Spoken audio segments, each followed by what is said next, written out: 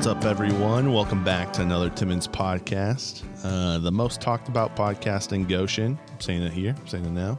A couple quick business things. One, if you haven't, go check out the YouTube. YouTube is bumping. It's Timmons Podcast. You can just do youtube.com/Timmons Podcast. Subscribe. Check out some of the videos there. Not all of my podcasts are on there, but I do have a good selection there. I'm going to try to keep posting to YouTube.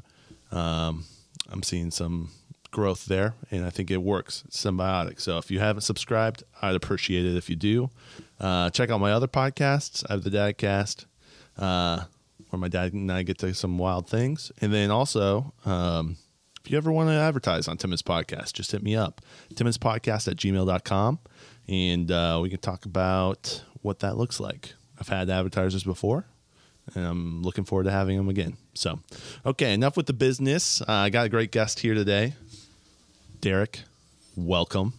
How we doing? I'm doing good. How about yourself? I'm doing good. Yeah. Good. Got our coffee here. So. Yes. Got a beverage. Yeah, we're good. Got a conversation coming. Mm-hmm. Yeah, man. I'm excited to podcast. Kind of hear you'd reached out to me. We've been talking. We've talked multiple times. We have. Yes. In various different avenues. Mm-hmm. But yeah, you've got an interesting story, so I thought it'd be fun. Well, you said, hey, I'd like to come on a podcast about it, or at least tell my story. And I'm like, this would be a great place to do that. Derek and I, we know each other from church and other various functions outside of church. And yeah, so, I thought it would be good. Let's do this. All right. Let's have a little conversation. Let's do it. Let's hear a little bit about Derek. Anyways, I'll let, just give him an intro. Who you are, where you're from.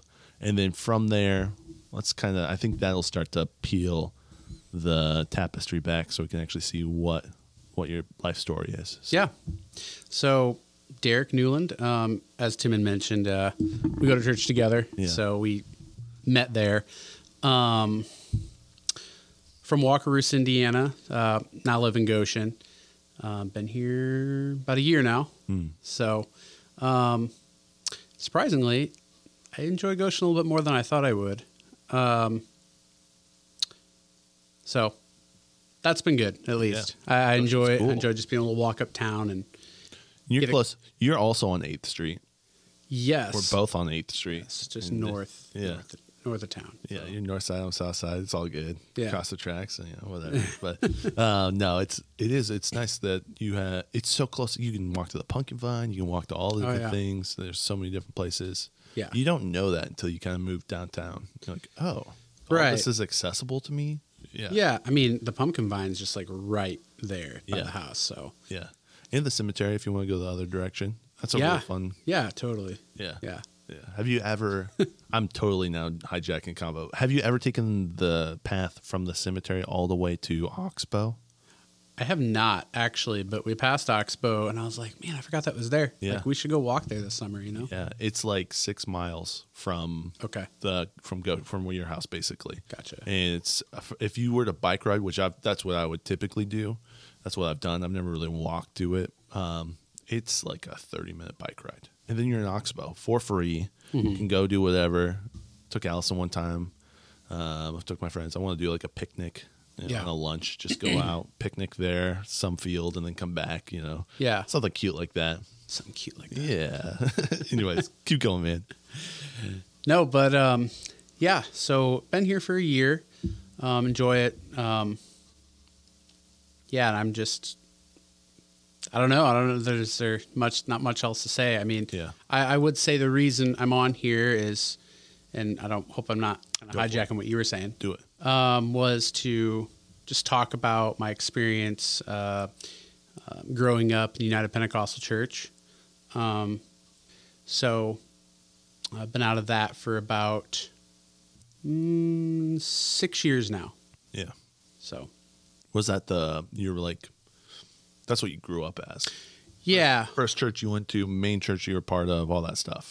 Well, I mean, the doctrine itself, we always believed that. I didn't really start going to a church that was a part of that organization until probably 15 years old. Yeah.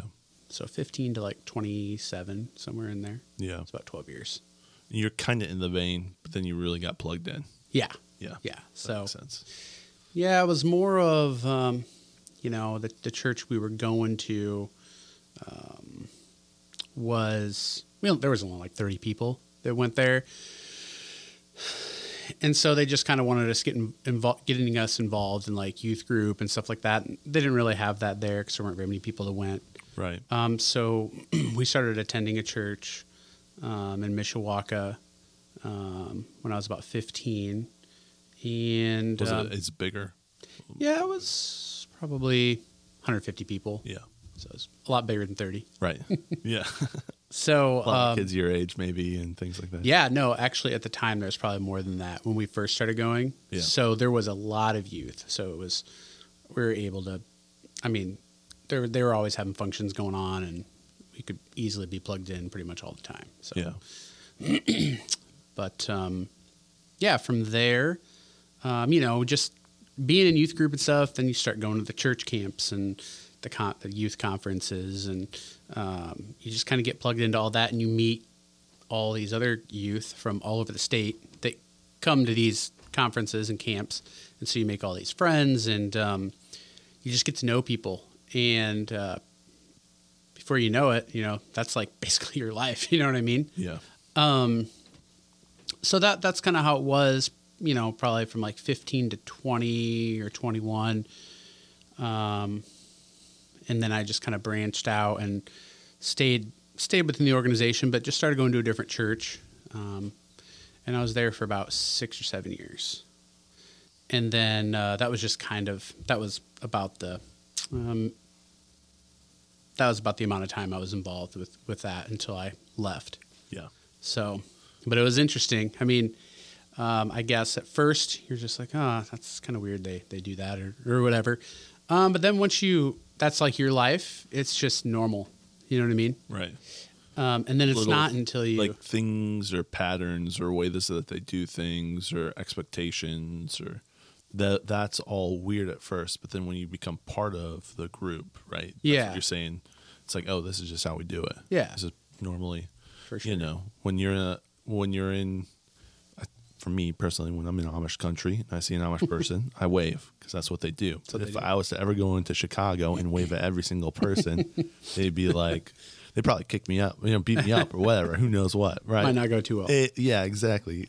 But in one culture, it's normal. Another culture, it's like, what are you doing? Yeah. Like, chill, bro. For sure. But yeah, so, and then you assimilate and get used to it. Mm-hmm. And it just becomes second nature. Yeah. The amount of times I'm walking somewhere out of state and I walk by someone and I say, oh, sorry. I'm like, oh, man, I'm so Midwest. Yeah. That ope, Squeeze past you here. Yeah, exactly. But it's just so second nature here because everyone does it. Right. But anyways, sorry. Keep going. No, you're good. So, so like I was saying, yeah, it just kind of becomes part of who you are almost. Since I would almost venture to say that it almost becomes like your identity. Yeah. Which, is never good. You want your identity to be in Jesus, not in something or someone else or, whatever. Right. And it's not until I left that you start kind of unraveling everything. And you're like, man, like I didn't even realize like how just religious and spirit of religion, Yeah, legalistic. That's what I was looking for. How legalistic you were, and you don't think you're legalistic. So when you're a part of that, you're just like, okay, there's things that you think that are legalistic when you're a part of it.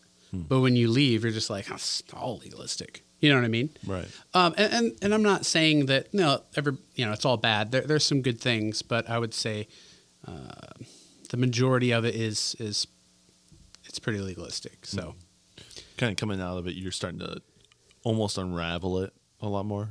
Yeah, like you said, I'm sure there's a lot of great things. But when you started to step away from it, it was like, oh, yeah, I'm seeing where this road led me here and here and here. Yeah. Yeah. So,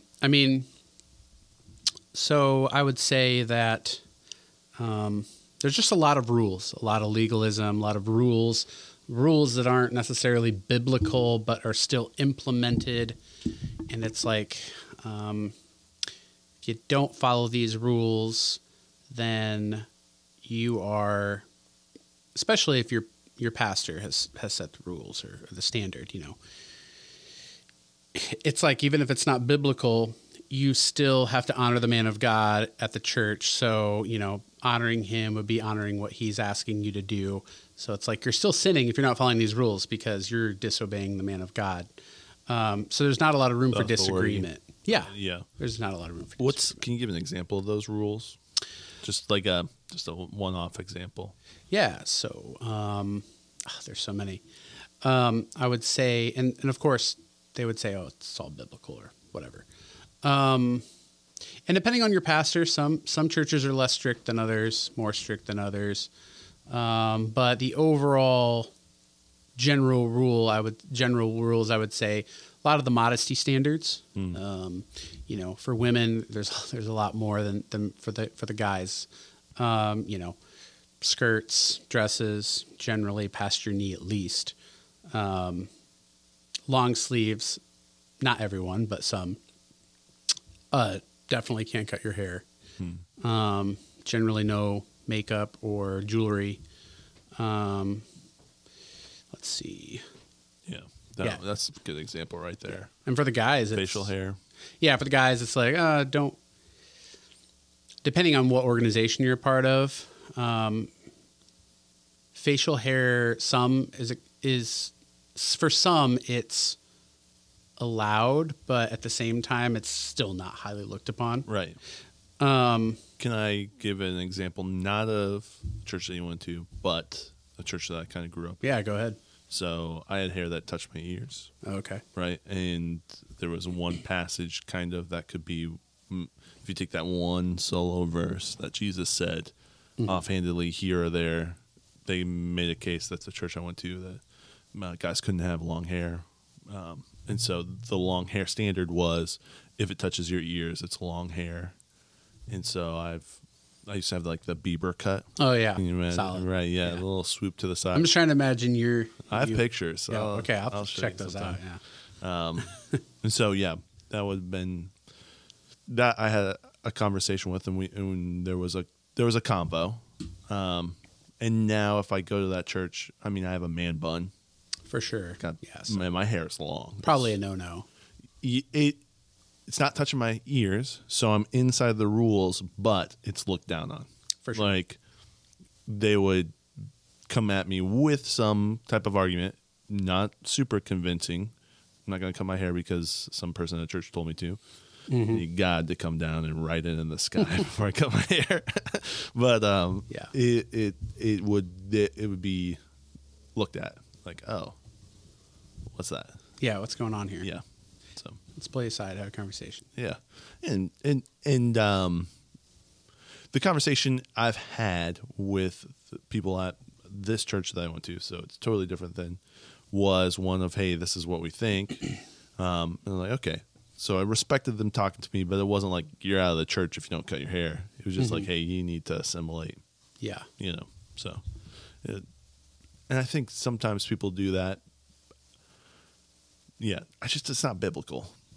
At times. I think there's times for it to be biblical for certain things that someone's doing in your life. But let me just say this. In order to have that conversation with someone, you need to know them well enough to like be able to see their life and then have the favor to have that conversation. Mm-hmm. It's not like I walk up to someone who walked into my church and be like, you need to do these things. And they don't even know me. Yeah. There needs to be like a relationship. For sure. There's a lot of that goes on. Yeah. Funny story. I remember actually going to a WPF church, which is World Pentecost Fellowship. Okay. A little bit more strict than the UPC. Of course, I've been out for 6 years, so I don't know if that's fluctuated or not. But I just remember going to that church with a friend from my church, and they had church on Sunday nights. And at that time, I think we had stopped having Sunday night services, so we were like, oh, let's go. So we went up there, and of course, I've never been there before. My friend, I don't think he'd ever been there before. We walk in, and the usher kind of takes us to our seat, and he goes, Are you UPC? And we were like, yeah. And he was like, oh, okay. He was like, you guys have kind of strayed from the truth a little bit, right? I was just like, all right, cool. Like, how do you respond to that? Yeah. I don't know you. You're saying this. It's obviously rude. And you know what? I talked to somebody later on who went to that church about that happening, and they were like, oh, I'm so sorry. That should never happen. Right. So it's not like... It's not everyone. Yeah, it's not everyone. I think that's in any organization. It's got to be, for sure. Percentage-wise, someone that's a little... Yeah. Yeah. So, but yeah, so like you were saying, facial hair, long hair. I guess my thing is, if it's not in the Bible, let's not preach it as, the standard. If you're preaching something, make sure it's in the Bible. Don't let it be something you're preaching because that's what you've heard preached for, 30 years or 20 years or however long you've been involved. Just know what you're talking about. Know it's in the scriptures about certain things, because it can get really dangerous and you push people away. And obviously this is just very shallow stuff we're talking about. We'll probably get a little bit deeper into scripture and all that kind of stuff. But, yeah. And there's a lot of, self-righteousness that goes on. You feel it. You feel it. Even we would go out to eat, and I'm guilty of it. You walk into a restaurant and you just feel better than other people, which is because you think subconsciously the truth and they don't, and they're lost, and you just feel better than they are. So, which is a terrible way to think and live your life. Yeah. So it's go ahead. It's interesting because you're describing your experience, but I'm literally like, this applies to the whole church, the whole Western church across the board. Like, how many times, I don't know, I just see a lot of church members who aren't actually diving into the scriptures, aren't actually like spending time in the Word, and they're just regurgitating what their pastor or church says, because it's easier to not think. It's easier not to get into the nitty gritty, because if you look at the Bible, it's weird, and it's not as black and white as everyone wants it to be. Like, right. This is the way, this is not the way. There's some stuff that it is, but then other levels, like, the more you peel it back, the more it just expands exponentially. The more you peel back and try to understand what this passage is actually saying. Yeah, it expands 10 times more, and you're like, well, now I have to figure out this, and then this, and then this, and then this. And every time you figure out one piece, that piece then fractures into another 10 things you got to learn. It's deep, and it's super. That's the Bible, but anyways, you're talking, and I'm like, man, you're literally talking about the Western church as a whole, in a way. I see that people walking in their Sunday best at Sunday, and they look down at the family whose kids are running around, and they're maybe in pajama pants or whatever at the Chinese buffet. You guys are both eating garbage food at the Chinese buffet. You know what I mean? And one's wearing nicer clothes than the other. It doesn't mean you're better than them, but there's that feeling there. Yeah. Chinese buffet gets worked on Sunday. It gets worked over, dude. I don't know if you've ever been to the Chinese buffet on Sunday, but holy cow. I wouldn't know. I'm not a big Chinese guy. Yeah. Yeah, I can't even honestly stand the smell of going into a Chinese restaurant. No, yeah, probably better off for that. I'm good on that. Yeah. You're probably way better off. And you get there, and there's like you're like going through getting your food, and there's just like a fish head. Yeah. You're like, whoa, what is this? It's General Powell's chicken. Nah, I'm good. I'm good on that. Yeah. Yeah, so I thought it was interesting what you said, and I'm going to try and keep on course here, but I do want to say this. It's like you just mentioned that there's like the Bible is weird. There's weird things in the Bible, and let's just go ahead and establish a rule of thumb here. If it's weird, there's probably something deep behind it, because most people read the Bible and they're like, oh, that's weird. I don't really understand that, but I accept it and just keep moving on. Well, if it's weird, there's probably something really deep behind it, and it's probably worth exploring. Yeah. I've been listening to this podcast, and If you get the little like, what is this? That's probably God talking to you, saying, explore this a little. Yeah, explore this. Look into the language, the culture, all those things. You're listening to this podcast. Yeah, and I'm not trying to No, go for it. Yeah, there's a podcast called the Bema Podcast. Yeah. Have you heard of it? Yeah, I've listened to it. Okay. I actually met not Marty Solomon, but the guy who helps Marty. Billings, Yeah. his last name, yeah. Met him at a conference, and I then talked to the whole team that does all the podcast stuff. Really great people. Yeah. Absolutely awesome people. It's super deep, too. Yeah.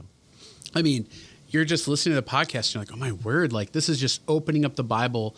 Like people think let's just be honest, people in the West think the Bible is boring. Yeah. They do. Oh, 100%. So you listen to something like that, you're like, man, this is, like, super interesting. Like, I am locked in. Yeah. I mean, I've just been listening to hours of it, whether I'm at home, I'm driving, I just have my headphones in. I really enjoy it. They were telling me that at the conference I was talking to them, and they want to get to the point where on the Bible app, you can read a commentary per verse or listen to an explanation of each verse by Marty or someone on their team on the, I forget, whatever the main Bible app is. Thought that was pretty cool. Yeah. But yeah. No, it's for anyone who has never listened to this, it's Bema, which is BEMA podcast. And it's Marty Solomon is a Hasidic Jew, so from the Jewish culture, and he's talking about the Bible in a Jewish lens. But he's a Christian. Yeah, right? he's a Christian. Yeah. Did I say Hasidic? Messianic Jew is what I wanted to say. Yeah. So he believes in the Messiah as Jesus, and then he's from that lens explaining culturally different aspects of the Bible to the Western world, which is fascinating. He really gives what the writers of the Bible were all Eastern, so they're writing to Eastern people. So he really puts it in a lens of how they would have thought through the Bible, would have thought through those scriptures, how they would have wrestled and just thought on those things, or how they would have saw patterns in the Bible differently than we would have ever. It's just like it's great. I really enjoy it. Chiasm. I never knew what a chiasm was until I listened to that podcast. Yeah. Like, oh, this is fascinating. Very interesting. So. And I know that you had mentioned lens, and that's one thing that, now leaving the organization I was a part of, you realize that the Bible is always read through the lens of which you are taught. So when you read the Bible, you're reading it, you're taking in information, but as you're processing the information, it's all filtering through the lens of how you interpret Scripture. So a lot of times there's no room for growth, because somehow, one way or another, you are tying what you're reading to your doctrine or how you believe it, and it's tough to grow that way. So doctrine's there. I'm trying to figure out doctrine because I'm seeing it in a lot of different places. I mean, every denomination has their doctrine. Has a doctrine. And each denomination is, I interact with different denominations all the time, and it's, for instance, my wife, her church, they do, totally forget what it is, but part of their service is reciting this, like, I forget what it is, but it's this, like, thing about what they believe. There's their belief statement. Yeah. And there's a biblical word for it, and it's totally blanking, or a Christianese word for it. Catechism. It's not catechism. It's something that also is similar to like Catholic. Anyways, they recite it, and it's like, this is what we believe summed up into one paragraph. And it's good to say that every Sunday so we remember, we're part of it. And I think the reason why doctrine was placed was because the Bible's weird. People were going off pretty fringe. You see that historically onto some weird stuff, like real weird stuff. You can't. Yeah. So they want those guide stones in place to keep people heading in the right direction. Which is good, but that can become legalistic. That can become. Right. So you have all these different denominations, and, all of them probably to an extent have a form of legalism involved. Oh, yeah. So from my point of view, when I was a part of the United Pentecostal Church, you would think that, Catholics, Lutherans, these people that, go through all these, rituals. Rituals and Yeah, stuff. or traditions. So legalistic, right? Yeah. But if you take a step back, you are legalistic as well, just in kind of the opposite way. Right. You have things you believe, and this is why you believe it, based on this, this, and this. A lot of it's legalistic. So really, I used to call, I consider myself non-denominational now, but I used to call non-denominational people the Burger King religion. Have it your way. Just do whatever you want, go to heaven. Yeah. That's not true, though. I mean, there are some that do absolutely do that, but I would say, I feel like non-denom is more like, hey, we're just here to worship Jesus and to be free in that, not being held down by rule of man, right, and those types of things. Yeah, and there's pros and cons. Yeah, what's the church that was in Warsaw where the pastor? Did you see that thing on Facebook? Yeah, that was non-denom. Yeah, well, I mean, he was kind of you're gonna get that anywhere. You know what I mean? Yes. But when you don't have an authority structure, you can kind of do whatever you want when you're like the pastor. So there is principles and for people who don't understand, denominations, one of the nice things, again, with that is they have a structure. This is how it works. You can't just be a rogue agent doing whatever you want. Right, exactly. Right? And in the non-denominational world, you kind of can. Now, there are non-denominational churches that have good structure. Yes, ours being one of them. Absolutely. So that's not biased. It's really one of the most spiritually healthy churches I've ever been a part of. Yeah, I really appreciate it. Yeah, so it's okay. Come visit Mission 72. We'll give a quick plug. Yeah. So 10:00 on Sundays. Anyways, Goshen, Indiana. 10 o'clock. Anyway, sorry. Back to you. No, you're good. Kind of lost my train of thought there. Yeah, I had a thought, if it's cool. Go ahead. Yeah, interject. You were talking about kind of the, the way we look at things. We call them Burger King, all that stuff. Is where this is the way, and it can be kind of kooky at times. And we were talking about at Asbury College, and kind of it's funny because it's never going to be good enough for anyone. And we were prior to doing this podcast, we were talking about the haters of that experience, and there's many haters online for sure. of Asbury College, the revival that's happening there. And you're more than welcome to be a hater, but it's funny because it's on both sides. It's the real non-charismatic cessationists. Yeah. They're like, this is how it is. And it's not online, and then the real charismatic are like, it's not enough, right? They're the same people, they're just in different camps, but they're literally like kind of the same people. Yeah, and that's the religious spirit talking. You could research any revival that's ever happened, maybe worldwide, but definitely in this country. Most revivals have stopped because someone comes in and starts critiquing, and the Spirit of God stops moving. This is a street revival. That was 03 to 1908, something like that. And there was a lot of crazy, awesome things that were happening, like supernatural miracles, like manifest presence of God, just so much so that there were people that were coming in just to see it. Yeah. And people would come in and they were just, well, that's not of God, that's not of God, so on and so forth. And it stops. And, God is a God of seasons. What the church needs in this season might not be what the church needed in 1903. We're just at a different place in history. Different place in the church timeline. So to say that this is what a revival needs to look like in every situation, it's false. It's God. God is this God of seasons. You're putting God in a box. Correct. This is what God can do, and this is all God can do. And yeah, when you put him in a box, you're God at that point. Yeah, he's in this box, and you're outside of it.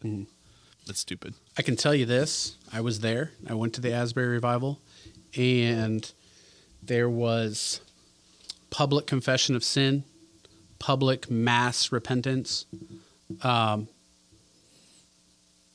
worship that was, I genuinely felt the presence of God in the worship. It wasn't super charismatic, like a lot of the cessationists. Of course, one thing happens and it's charismatic, right? Like Right. One one thing that doesn't line up with whatever they believe. I mean, I know what they believe. I'm not going to get into that. Yeah. But, they're casting out demons, one guy spoke in tongues or, whatever. Right. And then you have the hardcore, Pentecostal side who's like, man, people aren't getting slain out in the spirit. People aren't dancing. People aren't speaking in tongues all over the place. And this isn't happening. It's not a revival. And it's just like, man, like there's just this, God is put in a box. This is how God operates. And he cannot go outside of the parameters of that box, or it is heresy. Yeah. And that's a problem because God is the God of the universe, and you can't contain God. He's not contained by space, time, matter, any of those things. Right. He's not contained by what you think he should be or how you think he should operate. I don't care what side of the coin you're on. Right. And God can do whatever he wants, when he wants, how he wants to do it. Yeah. As little or as much as he wants. Absolutely. Yeah. No matter what it looks like. And let's just be honest. And a lot of people don't know what blasphemy means. They everyone's probably scared that they blasphemed at one time, like scared they're not going to make it to heaven because they blasphemed. Most likely, if you're scared that you blasphemed, you probably haven't. But the biblical definition of blasphemy is accrediting something the Holy Spirit is doing to Satan, or discounting it completely and saying it's not of God. It's not of the Holy Spirit. That is biblical blasphemy by its definition. If you're looking at it, if you really dive into the root word of the word blasphemy in the Greek. So Yeah. just letting everyone know. Right. Yeah. It's, I think I like how our pastor says the Holy Spirit's like a dove. And that's how you see it in the Bible all the time.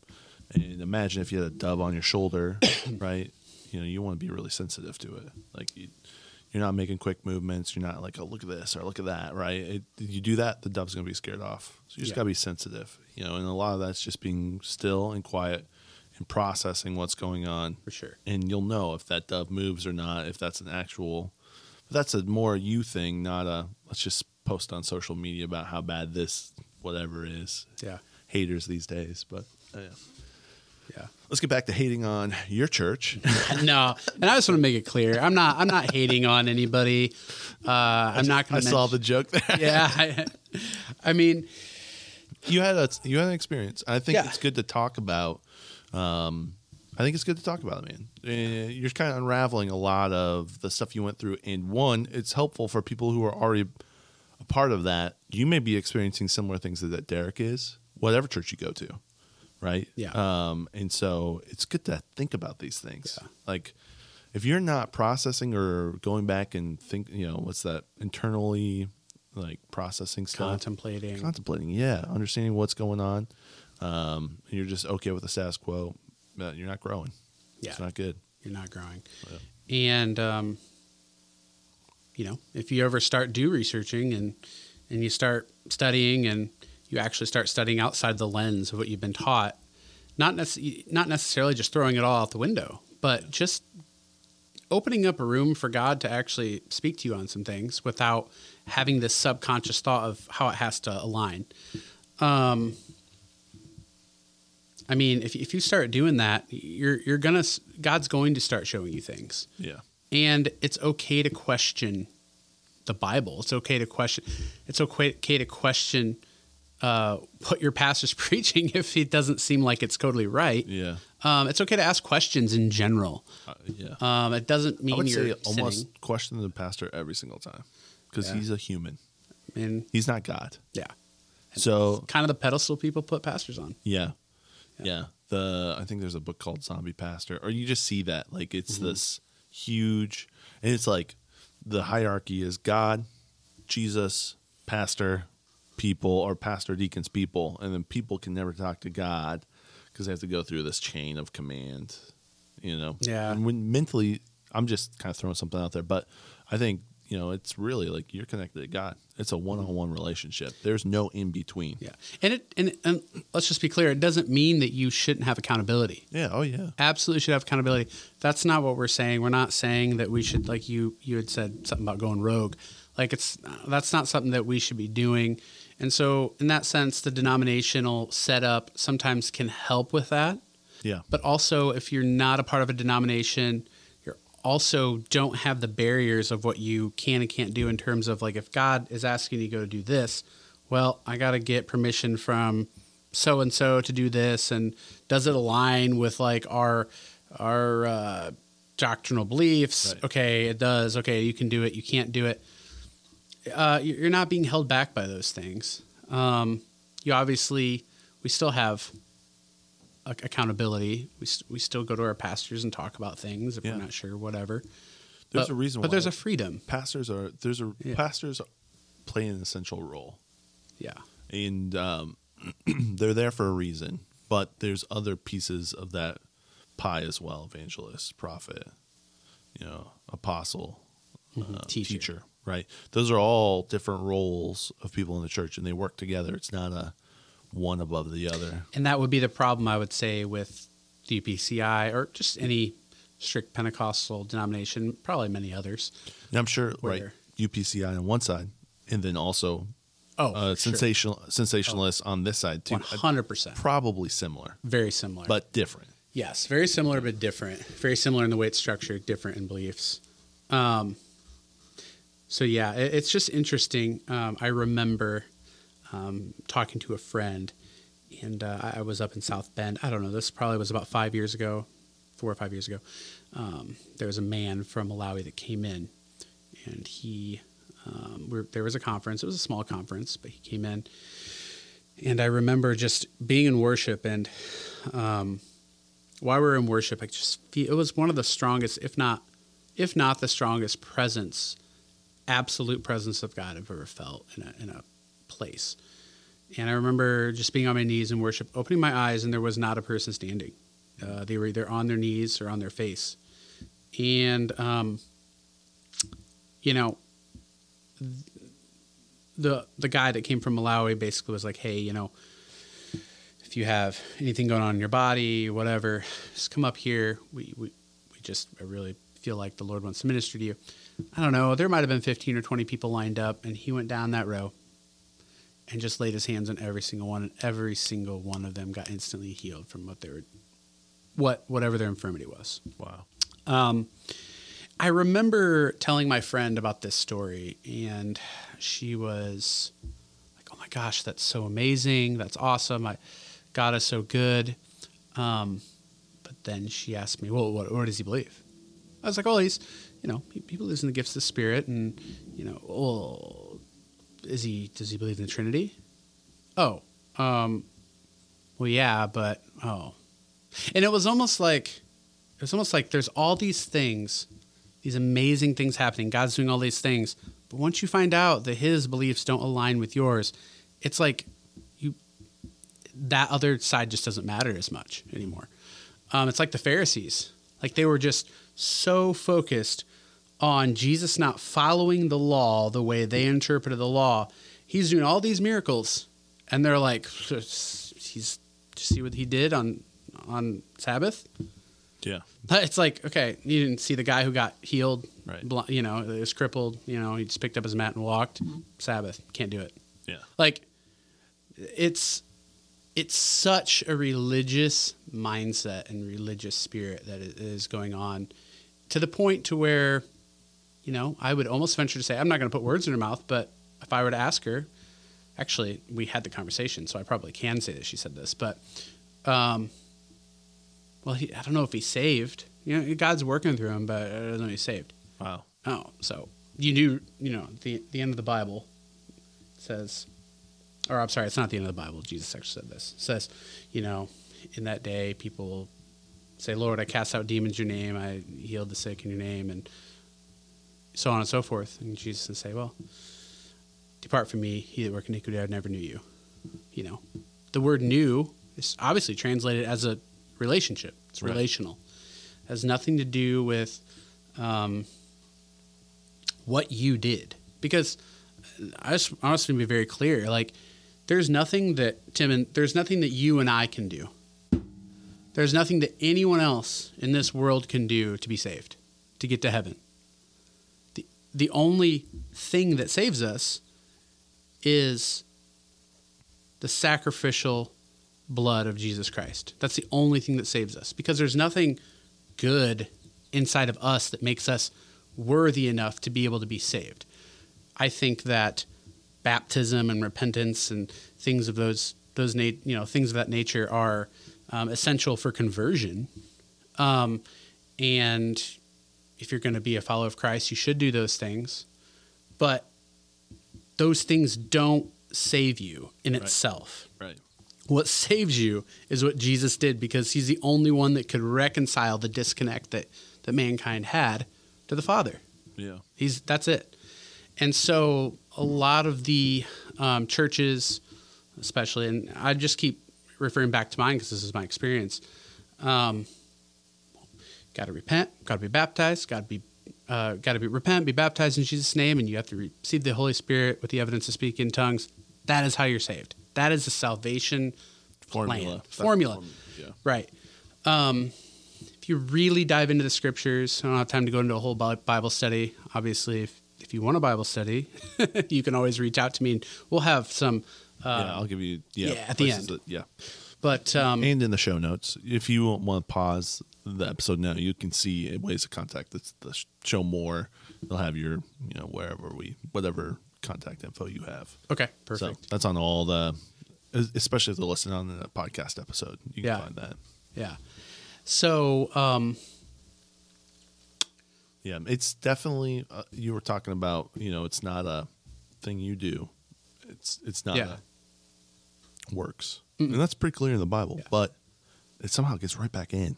Yeah, somehow it gets in. Well, skirts don't save you, but obviously if you aren't wearing a skirt to church anymore and you've been a part of this, somehow you're in rebellion, or somehow you've lost this connect with God. So it's not that that's what's sending you to hell, but most likely your heart's not right and it's showing on the outside now, so you're probably not saved. Like, that's the mindset in that world. Yes. Yeah. You watch a woman come in with a pair of pants. Say, oh man, we got to get her to the altar, man, and pray her through and get her saved. Instead of just loving the person, seeing the person how Jesus would see the person, you look at them as a object that we need to get saved. Yeah. It just needs to. You don't look at them as a person. There's no love and care there. Yeah. Of course, they probably say, "Oh yeah, there is, but we care. That's why we want them to get saved." But that's not your mindset. That's not. I've been there. I've done that. Remember, everybody that's listening to this, especially if you're a part of that denomination or world. I grew up in this. I had my minister's license in this. Granted, not very long, but this was my life. Like, I know how people think. I know how it works. Yeah. And you saw enough of it. Yeah, you're not fooling anybody. Can I tell you a quick story? Go ahead. Okay, so I have friends who worked for a church in Phoenix. And this church, when you talked objectifying with good intentions, this was the literal epitome of that. So they would have church-wide high-level leadership meetings. So my friends worked in there, and they got into some of the higher level, and they're just like, this is not what we want. We're going to get out of this. But they would have meetings where they would look at counties in Phoenix area or even townships or whatnot, and they would have all of their members who were going to their churches, and they had like 12 or 14 different campuses. So they're very large megachurch. Okay. And they would look and they would say, okay, this county only has 1% of that county is going to our church. So we need to invest more resources to make sure that whole county, we at least get up to 20% or something like that. They knew the numbers of how many of their members went to their church, and they would be like, okay, well, now we direct resources because we want more. It was a whole numbers game. Yeah. How do we advertise in this area to get more people to our churches? And then let's go to all the areas because they want to make sure every single place had they're all going to their church. Yeah. It was about going to their church. About numbers. Yeah, it was, and they could say saved, but the way that they're tangibly seeing it is how do we make sure that there's 5% in every county in Phoenix in our church? It was very numbers minded, objectifying. Yeah. For probably good reason, right? People going to church, not a bad thing. Their motive is good. Right, but that's not. They're not seeing. Yeah. That's not. Yeah. It's just like, it just feels slimy. Yeah. On the other side of it, I'm like, ugh, that does not. Again, it's a formula. Yeah. And I get a little weird about formulas. Formulas are a little creepy. Yeah. So I guess I'll kind of get into the doctrine itself. Okay. Just in term. Go ahead. I was going to ask. It might be good for listeners to know what was the steps that took you away from. Yeah. Church. No, that's good. Maybe we should cover that first. Yeah. Yeah. So, it was kind of a lengthy process for me, but also kind of quick. But I'll kind of explain. I used to be on praise when I was there, and you had prayer before service, and then you go out and obviously you'd sing. You were on praise team, and pastor come up, preach, and altar call, music, prayer, dismissal, right? That's pretty much how it went. But I just remember, and trust, I'm not saying that I'm not guilty of this, but oftentimes, everybody goes out to eat after church. Everybody. So, hey, we're going out to eat. So we go out to eat. And there was a lot of gossip that would happen. Not with everybody, but definitely certain individuals. People would be gossiping, whether it be about people in our church or other churches or just people in general, talking about people's lives in a negative sense. They might not say, oh, I was trying to talk negative about them, but we're talking about someone in not a positive light. That's gossip, especially if it's not to them and it's kind of behind these closed doors, so to speak. Yeah. I was definitely guilty of that, right? But I got to a point where, I don't know, it just started making me feel uncomfortable. Just even being around it, to the point where I kind of just stepped down from singing.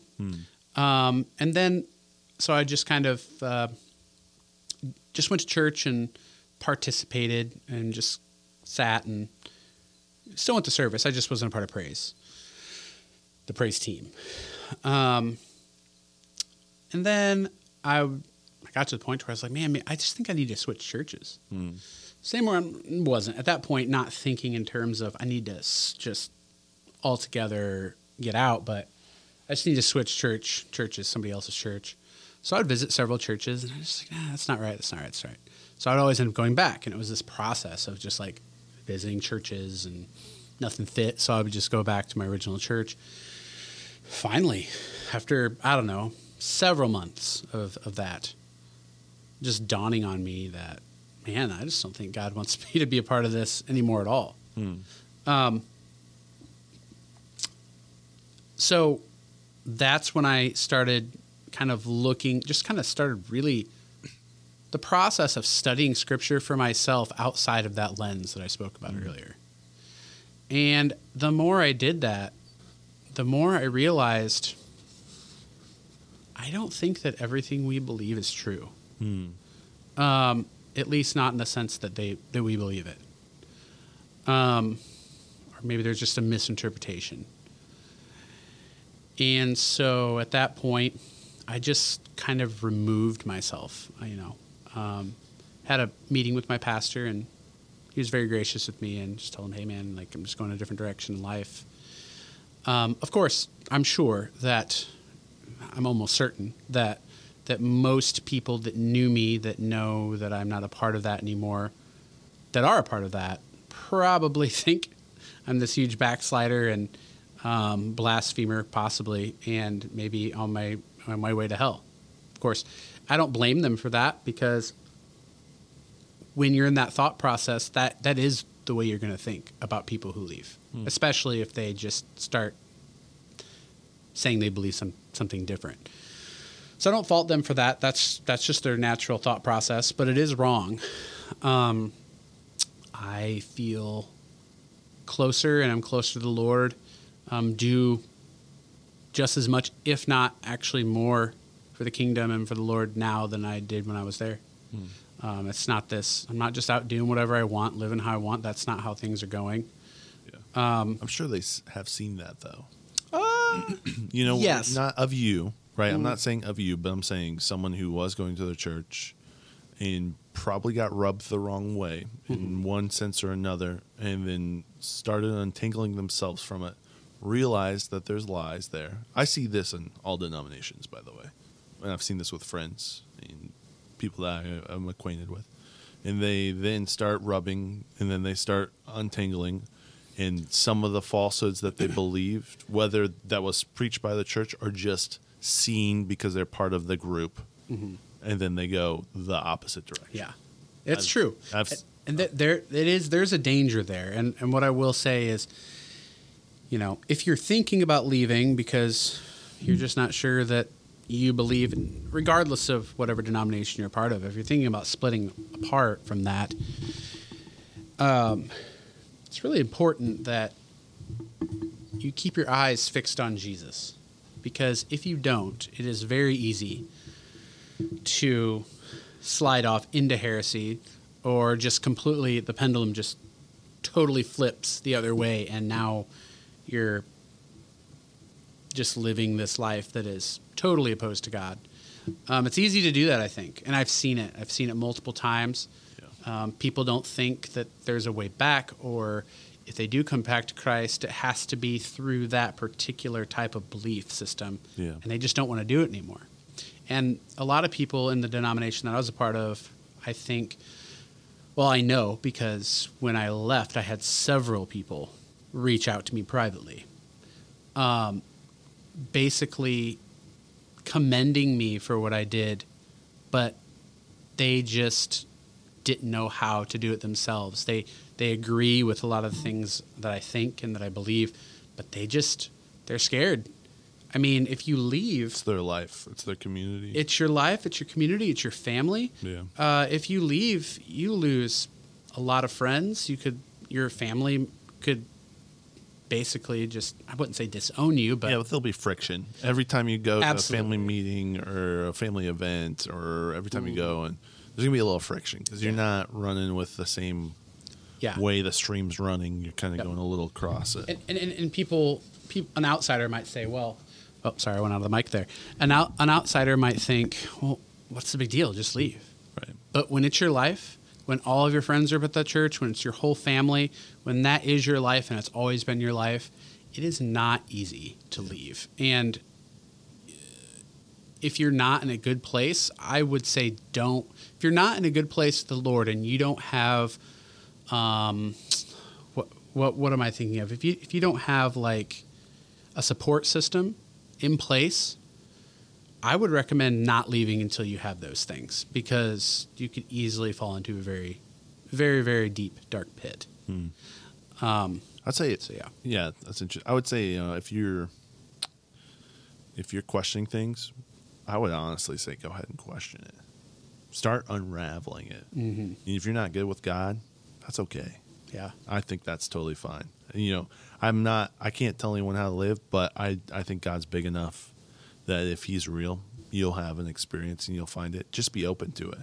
But don't be caught in this is how you have to do things. And don't also be like, everything that I was taught here is garbage because of these things. It's a balance. But, if you're questioning and you're like, man, a lot of this stuff is garbage, it's okay to believe that.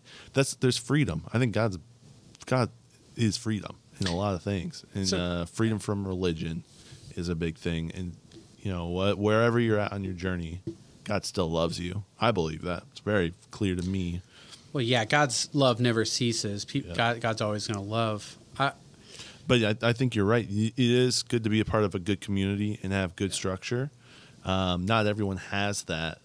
And, it's hard. I don't know everyone's experience. So sometimes I'm like, maybe it would be good to stay. Sometimes it's like, maybe you need to get as far away from that as you can.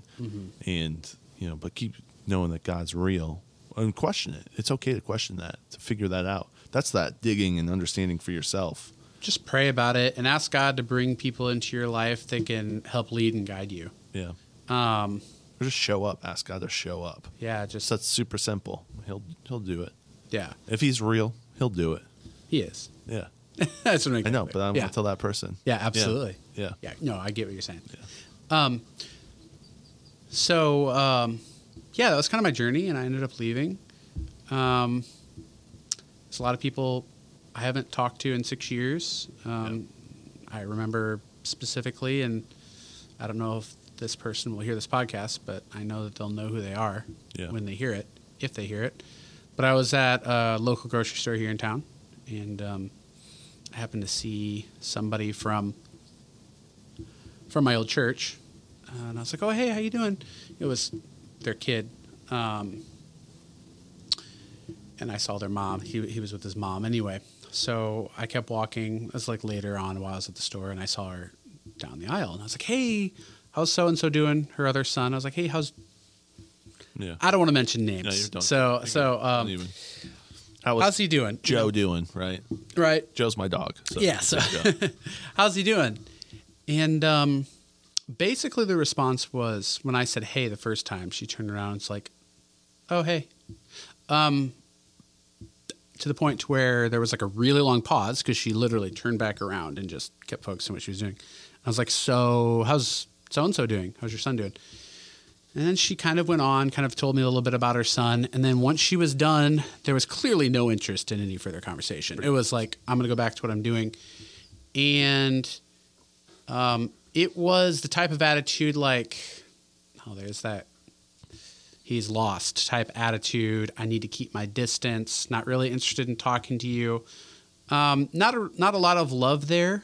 A lot of judgment, which I feel bad because I feel bad for him because honestly, like in my opinion, I wouldn't say I don't ever like to say people are lost, but it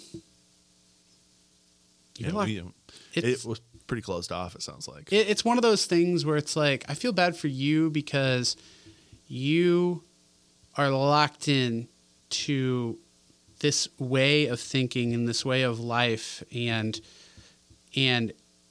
it's like I would never question anyone's relationship with the Lord, but I know one thing.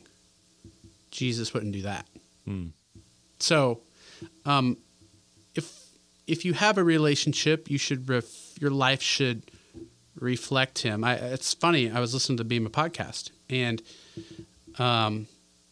he was talking about Abraham, and he was talking about the life of Abraham, the things that took place in his life, and like one of the main reasons God chose Abraham is because Abraham's life mirrored the character of God. And God was like, you know what? I can work with this. He's kind of like me in the sense of how he thinks and just his values and how he treats people and all of those types of things. I can work with that. So if you are a Christian, you should reflect Christ. You should mirror that. And I didn't think that was a reflection of that. But I just feel bad because I think people, whether they believe it or not, I think they're slaves. They're slaves to this system, and they don't listen to anybody else except for people within their denomination. You just don't do it. And so all of your biblical information is coming from one source, different voices, but you're never getting any other perspective. It's just this one lens you're basically always looking through. So. I think that's, it's interesting when you see Paul writing letters to the different cities in the New Testament. He doesn't say to the specific church. He's like to the church of Goshen, I'm going to write this letter. Yeah, and just as an example. As an example, right? Yeah, Thessalonica or whatever. But it wasn't a specific, at that time it was the whole town. I'm writing this letter to the whole town. If he was to do that now, he wouldn't say to the first Brethren Church of Goshen, I'm writing you this. He would still probably write a letter to Goshen as a whole because we're one body. Yeah. I mean, does that make sense? I think at that time, there's probably less, but I think if you were to even flip it, if he was to write it now, I still think he would be writing it he's not going to one specific denomination. Correct. I agree. It was never a Yeah. denominational thing. And you see that, maybe there was only one church, or maybe there's 5 or 10 churches there. We don't know. Maybe we do know, and I'm just not aware of it, right? But I wonder how much we get stuck in our silos. Right. Our way is the only way. Our way is the best way. Our way is the only way. I will say this. I just watched a video recently on it was a guy preaching a message at a conference in Tennessee. A guy that believed the same stuff I used to believe. And he was teaching on the scripture, I am the way, the truth, and the life. No man come to the Father but by me. And he went off on this tangent about our way, our experience is the Pentecostal experience. The way is the apostolic way. We are, like, the apostolic way is the way, truth, and the life. And I was like, man, like... That's rough. That's rough. I mean, you're just hearing that right now. Just literally, I just want to dive into the scripture for a second. I'm not going to go super long here, but no man come to the Father but by me. Okay, so let's just all kind of think about this for a second. What was the disconnect between mankind and God from the fall in Eden all the way up until Jesus? That sin. That was the disconnect. So you had only one priest could go in one time a year, go into the holies of holies, sprinkle the blood, and sacrifice for all of Israel, right? Yep, and your sins. Atonement for your sin. They had the scapegoat that they'd send out into the desert. There was a whole ritual that they did. Yeah. To deal with the garbage that they were doing every year. And if they did specific sins, they had other rituals, like if they found a dead person in the middle. Like, that's all the Torah. Yeah. So it's how do we atone for the sins of our people? Yeah, our garbageness. So that was how you basically reconciled back to God, was through that yearly sacrifice. There was no way to God. Even through that, there was no way to God. I mean, no one could really have direct contact or be in the manifest presence of the Lord, because they would just drop dead. That's just a fact. So through that, Jesus was the sacrifice that brought us back to the Father. So no man comes to the Father but by me. Like, there is no other reconciliation. There is no other way to the Father. When we say, in the name of, I'm going to pray this in the name of Jesus. Why are we praying it in the name of Jesus? Because there is no other name that reconciles us back to the Father. So if we come to the Father in our own name, God's not going to answer. He's not going to hear our prayer. But if we say, Father, I just ask for healing in the name of Jesus, or in Jesus' name, well, the Father hears your prayer because you are approaching him through Jesus in his name, the name of the one that died and reconciled us back to God. This scripture is being completely taken out of context, and that's the issue. Yeah, it's one of those issues. It's interesting that it's literally, you said, again, from what you heard, like, it's the Bible verse is real clear that Jesus is the way through, and then he's like, Jesus plus this. Well, he didn't even mention Jesus. He was like, our apostolic doctrine is the way, the truth, and life. And I was like, whoa, bro. Yeah. Like, no, that's the interesting part is it's literally very clear what that scripture says. And then it's like, yeah, that scripture means this and a side of this and this and this. Yeah. It's like, oh man, yeah, that's rough. And I'm sure a lot of your listeners are probably wondering, okay, I've heard all these stories and, kind of his story, and there's a lot of other stuff I can go into. We don't have that much time to go through all that. Yeah. But I'm sure they're probably wondering, what exactly do they believe? Do you want me to go into that? Yeah. Just high level. That'd be really interesting to know. What is, like, what did your church believe? And go ahead. Maybe after that, kind of where you believe now. For sure. If that's cool. Absolutely. Yeah. Oneness Pentecostals are very unique in the sense that they believe in Jesus' name baptism, meaning when you're dipped, you are dipped one time, and the words spoken over you are, "I baptize you in the name of Jesus Christ." Okay. As opposed to basically any other denomination, they will use the words Father, Son, Holy Spirit. Yeah, or the way that you get baptized is different. I went to Grace College, and their big weird thing is they dip you 3 times forward. Yeah, like where do you find that in the scripture? It's Well, just like I don't know. It's exactly. Just like, I don't know if it's really that. Anyways, yes. So keep going. Yeah. So eat different strokes for different folks. You know, what I mean? Go. That's funny. One of my geography teacher said that to me in high school. Different strokes for different folks. Yeah, you get baptized this way. In some churches, they're like infant baptism. You know, like Catholic Church. Yeah, or Lutheran, or there's a lot of. I mean, my wife, they're big into infant baptism as well. So it's a more. I forget what the word is, but yeah, more traditional churches. Yeah. So they would believe.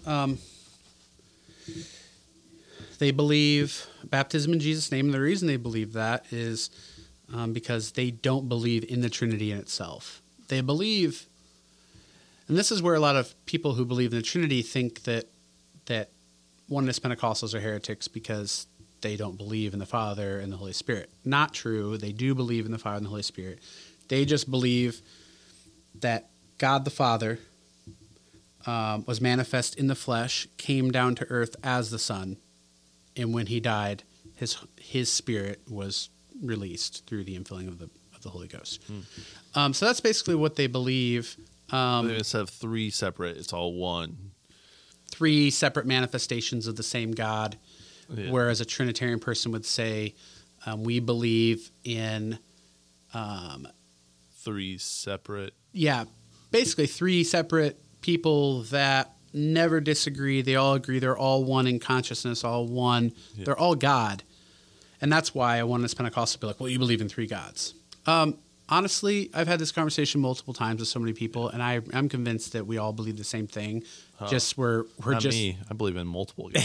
There's more than 3, man. I believe there's a ton. And I want to be very clear. Like I believe there's one creator. Creator, yes. Yeah, but I think I feel like they're saying the same thing. They're just saying it in a different way. Right. Well, that coin you have has an eagle on it. No, it doesn't. It has a picture of George Washington. What are you talking about? No, the other side of the coin. Yeah, exactly. The other side of the coin. Yeah. So yeah, they believe in repentance, which is very biblical, and then baptism only in the name of Jesus. And then when you are filled with the Holy Spirit, as referenced in Acts 2:38, the initial sign of being filled with the Holy Spirit is speaking with tongues. And if you haven't spoken tongues, you do not have the Holy Spirit. That is their belief. So, and I mean, they will take that to their grave. Like if you are witnessing to somebody, that's like the first thing you're asking them. Have you ever been filled with the Holy Spirit? Well, what's the Holy Spirit? Oh, you speak in tongues, and you just go to laying your hands on someone and trying to get them to speak in tongues, which there's a lot of spiritual abuse there. Yeah.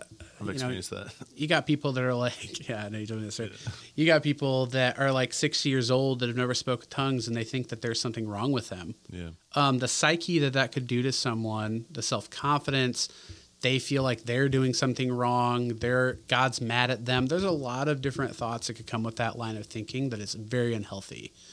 But I will say in the sense that is what they believe. Repent, be baptized in Jesus' name, receive the Holy Spirit. Acts 2:38 and then Acts 2:39. They're like, well, it's for everybody because it says it's a promise unto you and your children, all those that are far off. So I think everyone should. But then you have Paul saying, do all speak in tongues? Do all speak in tongues? I do believe that spiritual gifts are for everyone. I believe in all the spiritual gifts, every single one. Believe in tongues. I don't believe that it is the only sign of the infilling of the Holy Spirit. I think it's a sign, but there's a lot of different signs that someone's filled with the Holy Spirit. And I would venture to say, I don't care if you've spoken tongues, if you aren't showing the fruits of the Spirit in your life, I would think that if a good tree can't bear bad fruit. Exactly. Yeah. If you're filled with the Holy Spirit, then you show fruit that is spiritual. Correct. Right. So I would say, and you asked me to say what I believe now. Yeah. Yeah, I would say what I believe now is repentance is very biblical. We have to repent. I've wrestled with this a lot. I would say I think baptism is necessary. I don't think it saves you. So people are going to be like, well, how do you, if it's necessary, then it's a part of the process of being saved. It is not what saves you. Right. So I do think people should be baptized. And as far as the infilling of the Holy Spirit, the Bible says that you shall receive the gift of the Holy Spirit. Not you might if you really believe hard enough, or you possibly could if you just take all the clutter out of your life, and God can finally come in and take control. That's not what the scripture says. It says you shall receive the gift of the Holy Spirit. So what I believe is that when you repent and you're baptized, that when you come out of that water as a new creature in Christ Jesus, behold, all things are made new. You are filled with the Holy Spirit. Like the Holy Spirit lives inside you. When Jesus came up out of the water in the Jordan River, the Holy Spirit descended on him like a dove. It just doesn't always manifest as tongues. So I've seen a lot of people's lives dramatically change. People who have been in jail for murder, never spoke in tongues, but man, after they repented and got baptized, they're like a whole different person. Yeah. That's good fruit. So I do believe in tongues. I would encourage anyone to. I think it'll dramatically change your prayer life, but it is not something that is necessary for salvation, nor is it if you don't speak in tongues, you're not saved because this is the only sign. Right. So again, the only thing that can save you is what Jesus did. Does the UPC believe in prophecy? Absolutely. Okay. They do. Yes. All right. So they believe in all the different they do. gifts of the Spirit? I would say there's just a very, very huge emphasis on tongues. Right. That is like the main emphasis. Yeah. Real focus. Right. Interesting. Paul said, though, what did Paul say? I have no clue. Come on, Timon. Yeah. Work with He said me. a lot of things, dude. I know he did. Paul said, I speak in tongues more than all of you, but I'd rather that you would prophesy. Like, prophecy is more important Than speaking. Yeah, than speaking in tongues. Yeah. That's Paul's opinion. We'll leave that to him. Yeah, But, what does he know? Yeah. Paul doesn't know anything, bro. Yeah, some stuff. He knows a couple I'm just things. kidding. Yeah. Paul's interesting because he was literally a Pharisee. Yeah. He was killing Christians. Yeah. And then just got radically that's the cool thing. I mean, that's a beautiful thing about the Bible is you see all walks of life and the mistakes, and yeah. So let me run back to when we were talking about someone who's maybe questioning the church and leaving it. Your stories in the Bible, it's been played out so many different times. Mm-hmm. God will bring you back. You'll jump into a fish and go the opposite direction as far as you can. Yeah. I mean, you'll jump in a boat, go as far as you can, and you'll get into a fish and then end up where you're supposed to be. You know what I mean? It's just where you're at. Yeah. Yeah. God's cool like that. So yeah, that's interesting. I just thought about that while we're talking about Paul. But. Yeah. Paul is killing people, killing Christians, and had an experience. Yeah. And that experience changed his life. Yeah. And I feel like we all, if we seek the Lord, the Bible says, if you seek me with your whole heart, you will find me. Yeah. I think at that time, Paul's situation was a little bit different. The church was just starting. But if you really seek the Lord with God's seasonal. God's going to do what he wants to do in that season. Right. Right. But if you seek him with your whole heart, he will answer. He will show up. Yeah. So one of the big things in my life right now, and it's been for a long time, is what's true. That's what I've been trying to figure out is what's true. Because I grew up in the church as well, and there was a time where I had to literally sit and be like, do I even believe any of this stuff? And I went on my own journey trying to figure out what do I actually believe. And sometimes you need to look at the world you're in and realize a lot of the stuff you believe is not true. And that's the fun part of figuring things out. Yeah. It's not it would be nice if there's a 4-step plan, and receive the Holy Spirit and I'm good to go. You know what I mean? But it's but man, it's the formula piece, the box piece. That's the fun thing about God, is he's not a box. Yeah. He doesn't do it this way every single time. That would get so boring, and it would be so, I don't know. It'd be, if I was the enemy, I know exactly what the strategy is, because it's this box and this way you do it every time. You know, There's no surprise element. Right. I'm glad it's way more intricate and weird. Yeah. And different than you know. I'm almost certain that when Satan fell from heaven, when he got the idea in his mind, I think I can take God. I think I can do this. And he convinced, a third of the angels that they could do it. He probably thought he had God all figured out. And then there was a side of God he didn't know about. Yeah. And he was like, "Oh, didn't know that was that was a thing." I think he's hit that every single time. Yeah. That's the cool thing too. That's a lot of hope, especially with AI. I'm like, oh gosh. Yeah. That's a big fear of yours. Yeah, it is. It's the giants in the land. Yeah. And I'm like, can I take those giants, God? You're like, yeah, you can. Yeah, you can. No, they're literal demons. Probably. Anyways, I saw some chat that was kind of uncovering AI and how it's just being used hardcore. I mean, the internet specifically is just like, here's the crazy conspiracy. I'm sorry, I'm taking over real quick, but go ahead. By all means. I've been saying this to different people, but W is in Hebrew, and every Hebrew letter has a numeric value. Correct. And so W, the English translation to W, and translated to Hebrew, that numeric value is 6. So every time we go on the internet, we're punching in Hebrew, if you're translated, 666. www. Yeah. Mission 72. Yeah. I mean, 666 BibleGateway.com. Yeah. But that's what every time you punch that in. That's a little kooky for sure. You know what I mean? But also, where did the internet come from? I think CERN, Al Gore, right? But CERN. I'd say Al Gore. Yeah, that's what they say. He invented the internet. But there's just some interesting things, man, with the internet. And there's a lot of evil on the internet. We're seeing that all the time. Confusion, a lot of confusion. It is just making things confusing. So that's why I want to seek after truth. What is truth? Where is truth?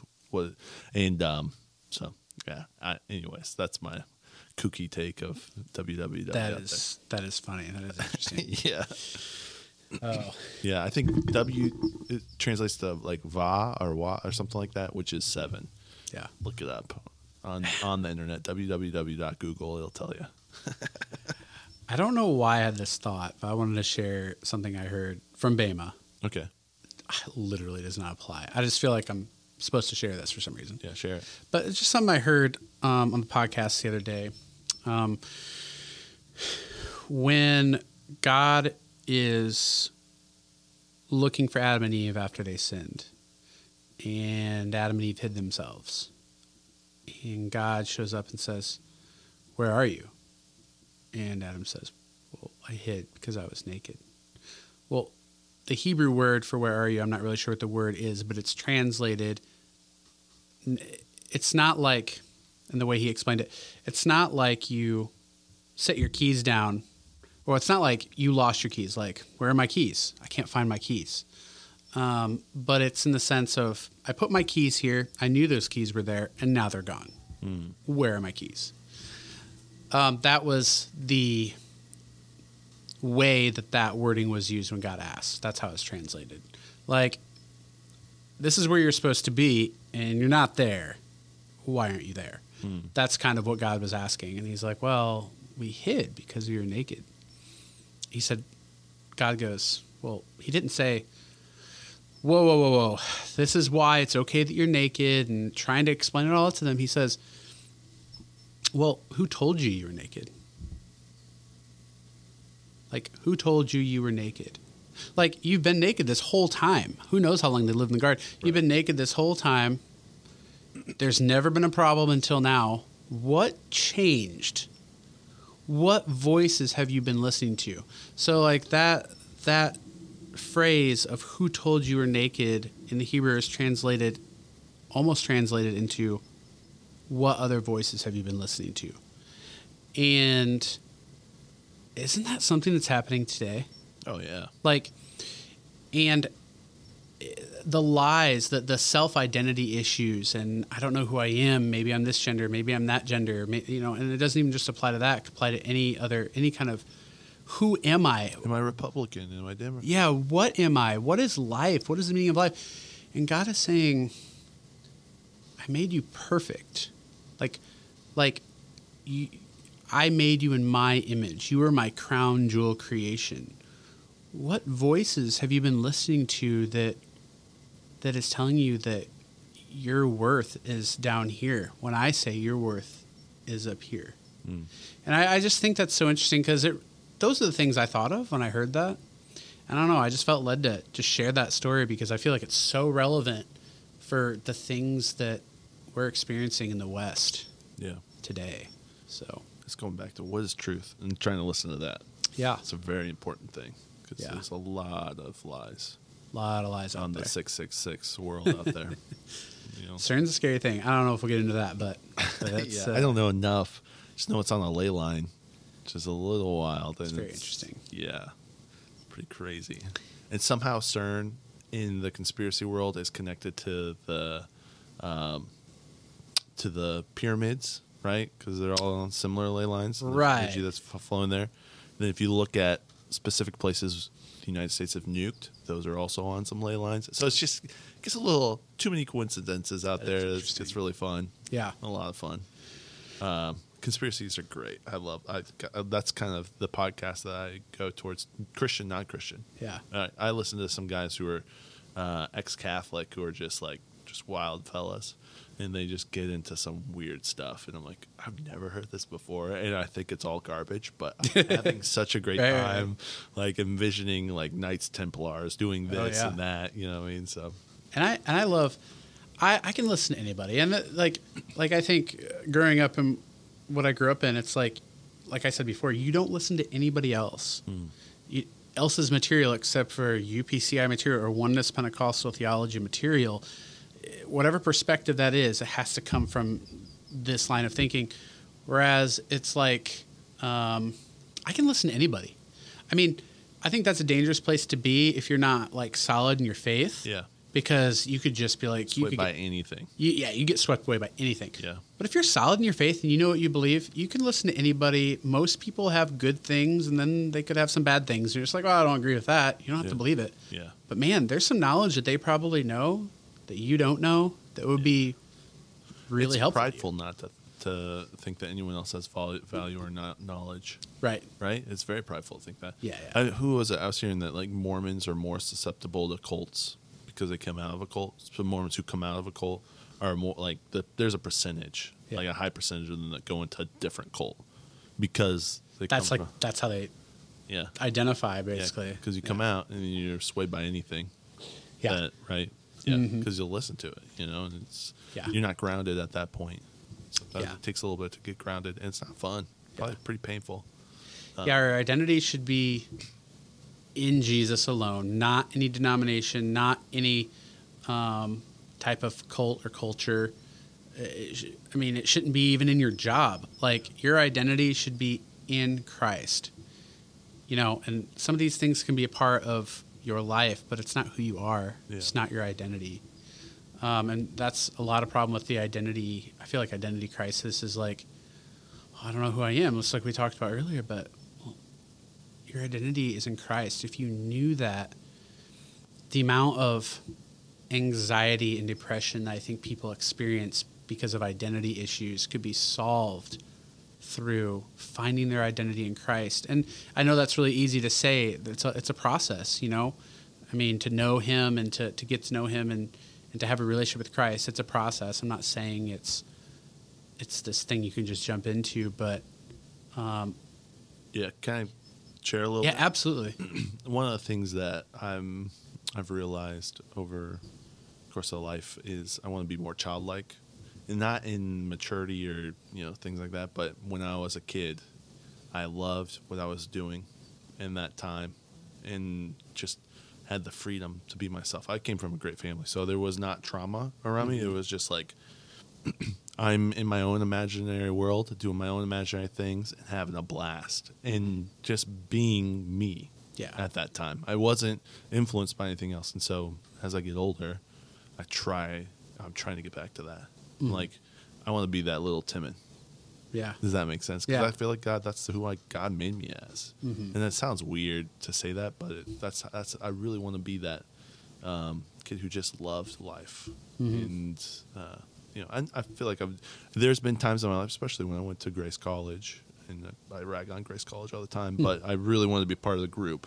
So I took, my identity and shoved it into this, be part of this Christian college box, and came out of that just like, messed up, flipped upside down, not liking who I was.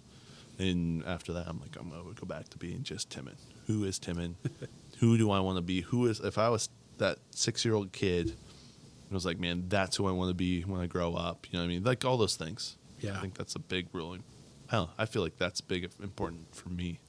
And because God made us, and the feelings you had then, I mean, they're going to be way more mature now. But the seed was planted then.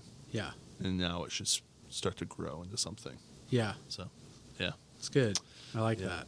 I have one more question, and then maybe we can wrap it up. If that's All right, cool. go ahead. My question is for those, let's say there's people still in the church and maybe going through something similar. What would your advice be for those, as someone who's gone on, has been in a place where the culture and the family and all that stuff is tied and you kind of feel a little stuck, or maybe you're not growing and you know that you want to start pursuing something else? What would your advice be coming out of the situation you came out of? Yeah. It's a good question because I think it's going to be different for everybody based on their situation. Yeah. If you have a supporting cast around you, I would say do it.